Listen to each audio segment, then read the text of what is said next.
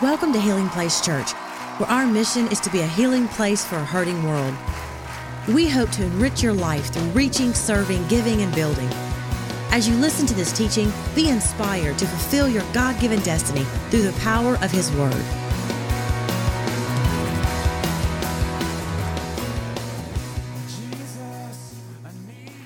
Fantastic. If you have your Bibles, turn to the Gospel of Luke. Matthew, Mark, Luke. Luke chapter 4. We are in the middle of a series called Favor. Somebody say favor. Anybody interested in favor? Come on, the grace of God coming to you, helping you to do what you could never do on your own. And this whole series has been brought out of the scriptures in Luke chapter 4, verse 18. The Bible says, "The Spirit of the Lord is upon me, for He has anointed me to bring good news." Somebody say good news. Good news to the poor. He has sent me to proclaim that captives will be released and that the blind will see. The last 3 weeks we've talked about good news to the poor, those that are broke. We talked about the releasing of captives, those that are bound. Today I want to talk to you about the blind, those that are blind. That favor comes upon a group of people to set not only captives free, but to bring sight to those that are blind. How many of you wear glasses? Let me see your hand. How many wear glasses? Yeah, I remember when I was in the 5th grade, my dad was my teacher. I couldn't see the chalkboard, so he moved me up to the front row. Still couldn't see the board, so he got me an appointment with an eye doctor. Started wearing glasses when I was in the 5th grade. Eventually, I didn't think glasses were cool, so I needed contacts. How many of you wear contacts? Yes, indeed. How many of you ever had surgery on your eyes? Yeah, some of you had laser surgery or LASIK surgery. I remember being in Shreveport at a FCA camp, and I had emergency surgery on my eyes. I was in a basketball game, and somebody tried to block my shot. I mean, for real, you're going to try to block my shot? You trying to check me? You trying to block me? So I go up to shoot the ball, and the dude takes a swipe at the ball and peels out a portion of my eye. Yes, I find myself at Willis Knighton Medical Center. They stuck a rod about that long down my, oh yes, crazy. LASIK surgery. I've had surgery on my eyes to repair my vision. How many of you, the older you get, the larger print that you need for your Bible? Or the older you get, the shorter your arms feel. When I read things now, I got to pull it way. Is that normal? It's not normal? It is normal. Okay, all the wise people are saying, yes, that's very normal. How many's ever yelled at a referee while watching a football game? And you said, you need glasses. Yeah. Hey, ref, you're missing a good game. Yeah, some of you might have said that last night. You know, God doesn't want us to miss it. The eye is an amazing part of the body, and it's amazing how the Scripture uses language to talk about our spiritual journey, and it talks about the blind being able to see. One of the anthems of the church is Amazing Grace. How sweet the sound that saved a wretch like me. I once was lost, but now I was blind, but now to go from being blind to being able to see is kind of a description of our journey in Christ. How many of you remember coming to Christ and feeling, you actually had this thought, oh my goodness, I see things now that I couldn't see before. Maybe when you were living in the world, you thought you had an understanding of what life and happiness and purpose was all about. But then when you came to know Jesus, your blinded eyes were open, the scales had fallen, and now you could see things for the very first time. I love it. The Bible says that God will put favor upon people, not only to release captives, not only to preach good news to the poor, but the recovery of sight to those that are blind. I want to teach you for a few moments. If you'll turn over to Mark chapter 8. Mark chapter 8, I want to teach you out of this particular passage. It's unique in all of the Gospels. It's the only recorded miracle of this blind man recovering sight. Now, Jesus had healed blinded eyes many times before, but this miracle is unique in particular, and we're going to discover why. In Mark chapter 8, look at this. Mark chapter 8, verse 22. Mark 8:22. The Bible says, when they arrived in Bethsaida, some people brought a blind man to Jesus, and they begged him to touch the man and heal him. Jesus took the blind man by the hand and led him out of the village. Now, I want you to underline that phrase, led him out of the village. I want to stop right here and say, why? Why would Jesus take this blind man and lead him out of the village? The scripture says that there were a group of people in a community called Bethsaida. Now, if you know a little bit about biblical history, this is one of the communities that Jesus condemned, because he had performed so many miracles in this community, and yet people didn't turn their hearts toward God. How many know some people will chase a miracle, but they'll reject the man? They want nothing to do with the man, but just give me the miracle. And this is one of the communities where Jesus cursed because of their unbelief. He said, this is a group of unbelieving people. I came to them in demonstration and in power, in compassion and love. I did mighty works among them, but they didn't turn their hearts toward God. And so Jesus said, you know what? If you're just chasing miracles, you're always going to be chasing. Come on now. And so the Bible says when this group of individuals brought this blind man to Jesus, the first thing he did was lead this man out of the village. I want to tell you this. If you're taking notes, write this down. The first thought I want to give you is this. It's important that you eliminate doubt and distraction. You got to eliminate doubt and distractions. You see, the crowd was asking for signs, but Jesus never played to the expectations of the crowd. Jesus had to separate this man from this city of unbelief. He had to get him away from the skeptics. I want you to know this. God works in an environment of faith. Can I have a good amen? You see, God does his best work when the element of faith is present. And Jesus, out of compassion for this man, took him by the hand and led him out of that environment of doubt. That's why I think, when we gather together in environments like this on a Sunday, it's so important, because you know what we sense in the house? The presence of Jesus.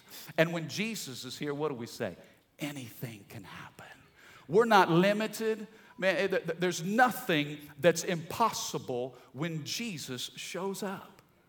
And sometimes for us, and if you're like me, sometimes, we live in a world that's filled with doubt and unbelief, a world that's filled with distractions. And if we're not careful, we'll let that doubt kind of jump on us.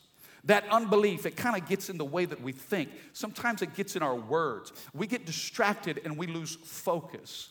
I want to encourage you, be committed to cultivate a spirit of faith in your life. Do things that grow your faith and help you to focus on the things of God. You know, one of the things I love to do that helps to build my faith, I love to just get in this book right here. I've made a commitment to read the Bible. Some of you have done this as well. You have a daily routine of getting into God's Word. I've got a set of scriptures that I've committed to memory over the years. And one thing I do is I put it in my visor in my car. And so when I'm driving down the road, I'll pull out those scriptures and I'll just rehearse the Word of God. Can I tell you, it has helped me keep my sanity. When you drive in the streets of Baton Rouge, come on, somebody talk to me. Whoo, you talk about challenge, you talk about struggle, you talk about fight, you talk about losing your faith. Man, I just get out the scriptures and I begin to quote the Word of God. Man, I go down those scriptures. Man, God, you've not given me a spirit of fear, but of power and of love and of sound mind. 2 Timothy 1:7. Isaiah 54:17, no weapon formed against me shall prosper, and every tongue that rises up against me, God, you will condemn. I'm equipped in the full armor of God according to Ephesians 6, verse 10. The Bible says, finally, my brothers, be strong in the Lord and in the power of his might. Put on the full armor of God that you may be able to withstand every attack of the enemy. The helmet of salvation to guard your mind and your thoughts. The breastplate of righteousness to protect your heart and your spirit. The shield of faith to block every fiery dart of the enemy. The sword of the Spirit, which is the word of God, to slice and dice the devil and cut him down to size. The belt of truth that holds up your dignity, your honesty, and your integrity. And for shoes, God, you've given me the gospel of peace. Those shoes represent direction and purpose. God, order my steps. But Father, what good is all the armor without the warrior on the inside?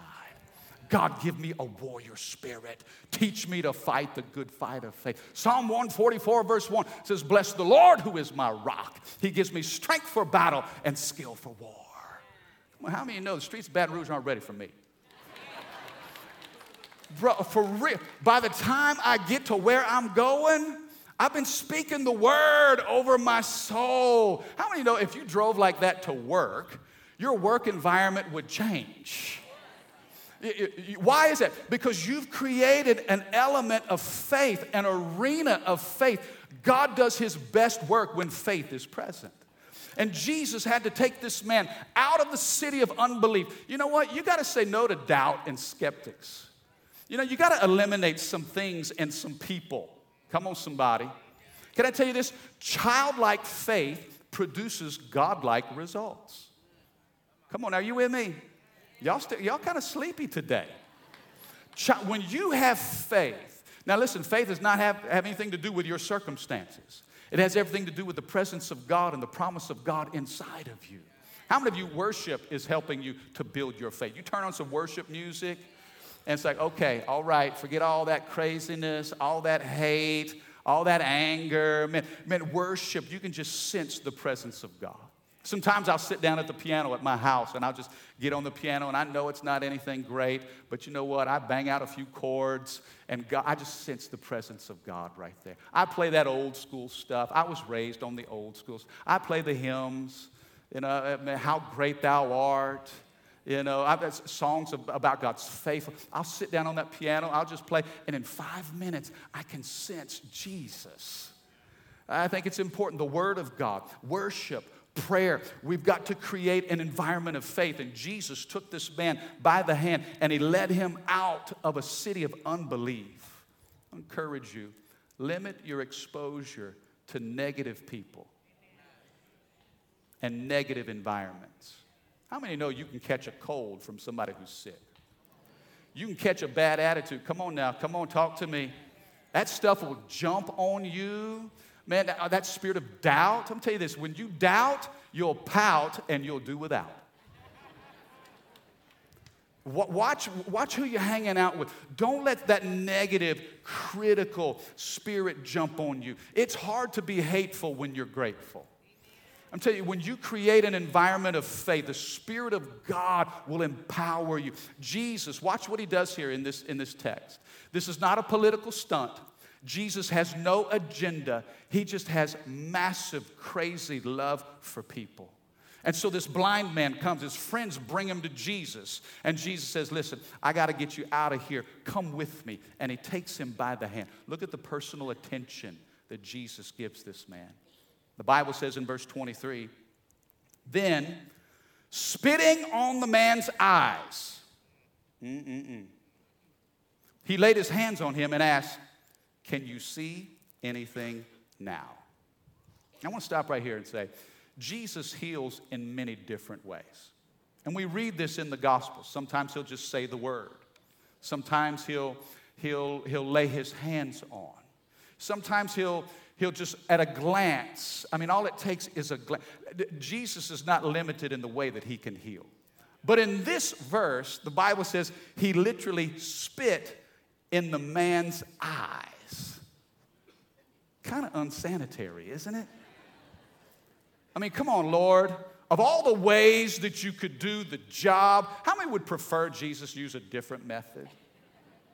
When I read it this weekend, I thought, you know, Jesus can heal any way he wants, however he chooses. The second thing I want you to write down is this: don't put God in a box. Don't put God in a box. Don't limit God based on what your preference may be, based on what your comfort may be, or even what's traditional. You know, and this is one of the areas that I feel like God is challenging me personally, is not to lean on the tradition of men. How many of you know that the touch of God is always greater than the tradition of man? And if we're not careful as a church, we'll get into this repetition or this way of doing things, and we do things out of memory instead of imagination. We do things simply out of rote mechanics and routine. And God's saying, wait a second, don't limit me to that. I've got so much more than that. Now, it's interesting how spit in that day, it was an insult. To be spit upon or to actually spit was considered disrespectful. It was offensive. According to the law of Moses, if you were spit upon, then you were considered unclean. You'd literally have to wash your clothes and take a bath. Jesus, on his way to the cross, what did they do as they were crucifying him? They spit upon him. And yet Jesus chooses a method that's unconventional, untraditional. Why does he do this? I think he stretches us because, you know what? We can't predict God. When you can calculate God, then I think he ceases to be God. God will always, he'll color outside the lines of our understanding. Can I have a better amen? And you know what? It's important that you and I stay surrendered. It's not a method that we're after. It's the man himself. Jesus, however you want to do this. How many's ever prayed for healing over somebody that was sick in their body? And then in your prayer, you thought, Lord, whatever you want to do, God, however you want to do it, we just submit to you. I'm telling you, those are the prayers that God honors. Don't handcuff God to act according to your expectations. Release God to be God. How about we just let God do God things? Are you with me? Now, we're limited, but he's not. And so how God chooses to heal, don't limit God or put him in a box. You know, it's sad. I wrote this down. It's sad we worship the Creator, yet sometimes one of the least creative places on the planet is the church. We worship the Creator. God literally spoke into nothing, and out of nothing created something. We worship that God. That's the God that we serve. And I don't want to make God small and say, well, if God's going to move, he has to do it this way. He has to do it on my timetable. He has to do it according to my expectations. Don't put God in a box. Don't limit God. You know, a little girl, she and her parents were leaving for church one Sunday morning, and her parents gave her some money, and they told her, I said, now, baby, look, you give this money in the offering at children's church. This is money that you're supposed to give to Jesus. So she said, yes, ma'am. Yes, ma'am. So they went to church. They dropped her off at children's church. Mom and Dad went to big church, and after service was over with, they got back in the car. They noticed the little girl still had the same money in her hand. Mama said, baby, I thought we told you this morning that you're supposed to give that money to Jesus. She said, Mama, I would have, but I didn't see Jesus. She didn't see him, so she's going to hold on to it. You know, sometimes we miss Jesus because he does things outside of our understanding. Oh, he's showing up, but maybe not according to the way that we wanted him to. The Bible says that Jesus spit in the man's eye, laid his hands on him, and then asked him, can you see anything now? Look at verse 24. The man looked around and he said, yes, I see people, but I can't see them very clearly. They look like trees walking around. This tells you that the man wasn't born blind. The man had an understanding of what trees look like, of what men look like. Fascinating here. This miracle is the only miracle recorded in the Gospels that Jesus performed in stages. I mean, there's the spitting in the eye, the laying of hands on, and he says, what do you see? He says, I can see something. It's not very clear. I can see something, but it's not complete yet. Why did Jesus perform this miracle in progression? Did he lack the power, the ability in the first place? Was there something, was this kind of an off day? Lord, I mean, normally, man, when you just speak, I mean, dead people come out of graves, but this, you're a little off your game a touch. Man, I wasn't really feeling it today. I mean, Jesus isn't limited in power. I think this was not only for the benefit of the man, but I think it was for the benefit of the disciples. We'll see this in a second. The third thing I want you to write down is this, number 3. You and I are a work in progress. We're a work in progress. God's not finished with you. Aren't you glad? How many of you are thankful that God is not finished with you? Turn your neighbor and say, don't give up on me. Say, God's still working on me. Listen, you may not be where you want to be, but thank God you're not where you used to be. You know, sometimes I think, and here's what I love about the mercy of God. The mercy, you know what mercy is? Mercy is God's patience through our development. Aren't you thankful God's patient with you? Man, don't you think it's important for us to be patient with others?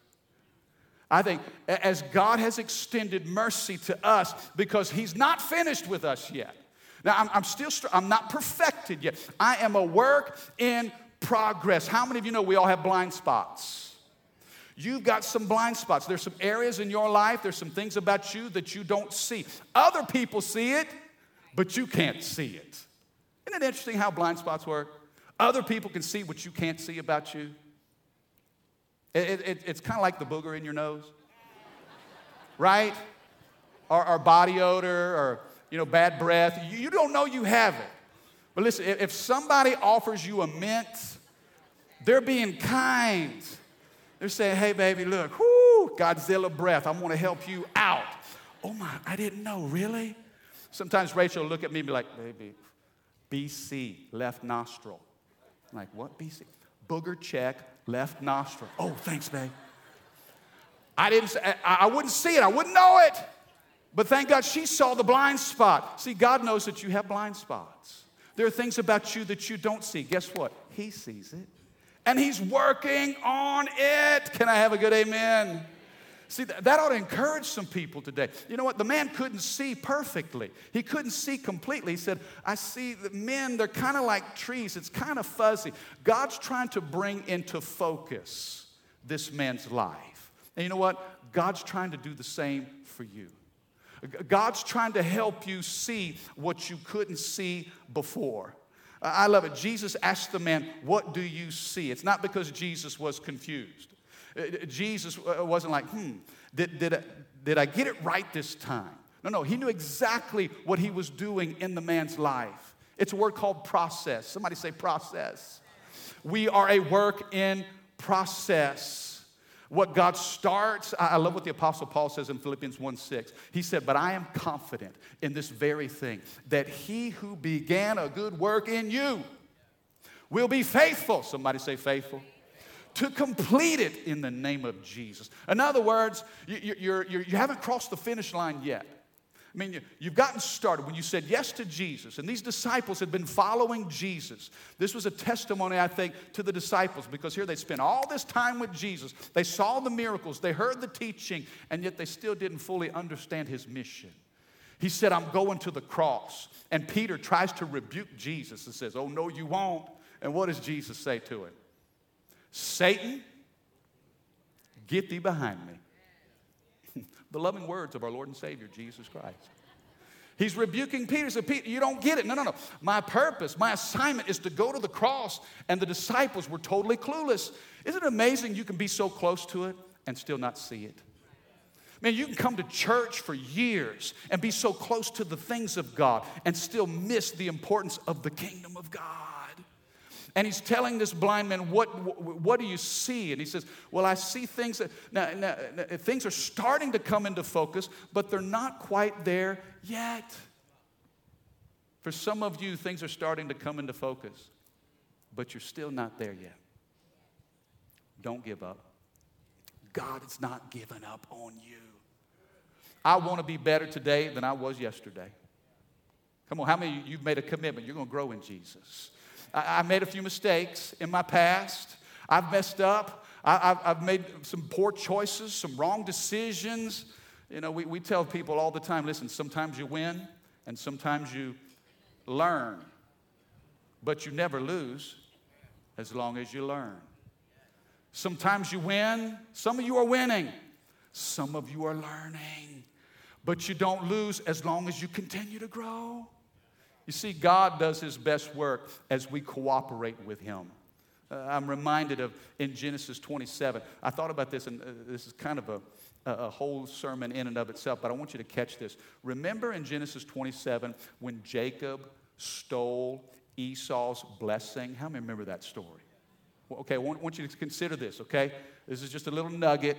Study this on your own. But the Bible says, because Jacob and Esau were twins, and Jacob, the name Jacob means deceiver. And so he deceived his father. How did he deceive his dad? The Bible says Isaac was getting blind. Okay, check it out now. Here's what happens when you lose sight. Watch this. His eyes were getting blind, so Jacob comes in and he covers himself with goat skin because his brother Esau was really hairy, right? And so he comes in and his dad is like, well, wait, who are you? And Jacob says, well, I'm Esau, and I've come with the food that you've asked for. And Isaac says, well, wait a second, your voice sounds like Jacob, but come here, let me feel you. Watch this. What did he do? Wow, the voice sounds like Jacob, but you feel like Esau. Let me go ahead and give you the blessing. Here's what happens when you lose perspective. You live by your feelings. Come on, are you with me now? Okay, we just went deep now. We went to a new level now. Why is sight so important? Isaac couldn't see his son. He knew something wasn't right, but he went by what he felt. Some of you, when you lose perspective, you live by feelings. Now hear me. What happens when you live by feelings? You are easily deceived. You fall prey to the deception of the enemy. When you lose perspective, you live by feelings and you are easily deceived. And Jesus is trying to help this blind man, and he spits in his eyes. He lays hands on him. He says, what do you see? He says, I see things, but they're not quite coming into focus. Look at what it says. Let me finish this in verse 25. Then Jesus placed his hands on the man's eyes again, and his eyes were opened. His sight was completely restored, and he could see everything clearly. This is the plan and purpose of God for you. Your life may feel blurry, but God says, I want to bring it into complete focus. Now, let me ask you this question. What finally saved this poor blind man? What was it that saved him? Consider this. I think it was his honesty. Jesus said, what do you see? At that moment, the man could have faked it, right? Oh, yeah, I'm good now. I'm good. I see stuff. I mean, think about it. He'd gone from blind to now at least he's seeing something. He could have kind of faked it out, but he said, you know what? It's still kind of fuzzy. So what did Jesus do? He completed the work in him. I want to give you this final thought. God is more attracted to honesty than he is perfection. God is so drawn to your honesty. When you can say, you know what, Lord, I don't see everything clearly.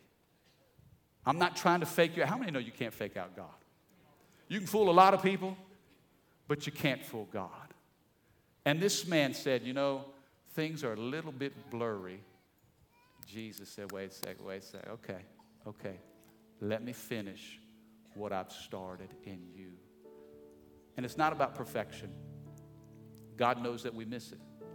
But I think God longs for people to be honest.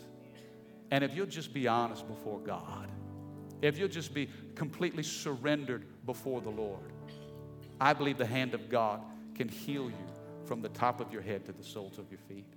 You see, God can't heal what you constantly conceal. If we conceal it, God won't heal it. But if we bring it completely to him, Lord, you see it all. You know it all. I'm not hiding it. Father, it's yours. I believe things come into focus. You know what 320 is all about for us? We talk about favor. We talk about, resources and giving and bringing an offering before the Lord. Just like this blind man. He was blind and without sight. I mean, his eyes were totally dark. But then the presence of Jesus came and illuminated his life. 320 is about bringing people to Jesus. bringing them out of darkness into light, bringing them out of bondage, out of captivity into freedom, bringing them out of blindness into perfect clarity. Thank you for listening.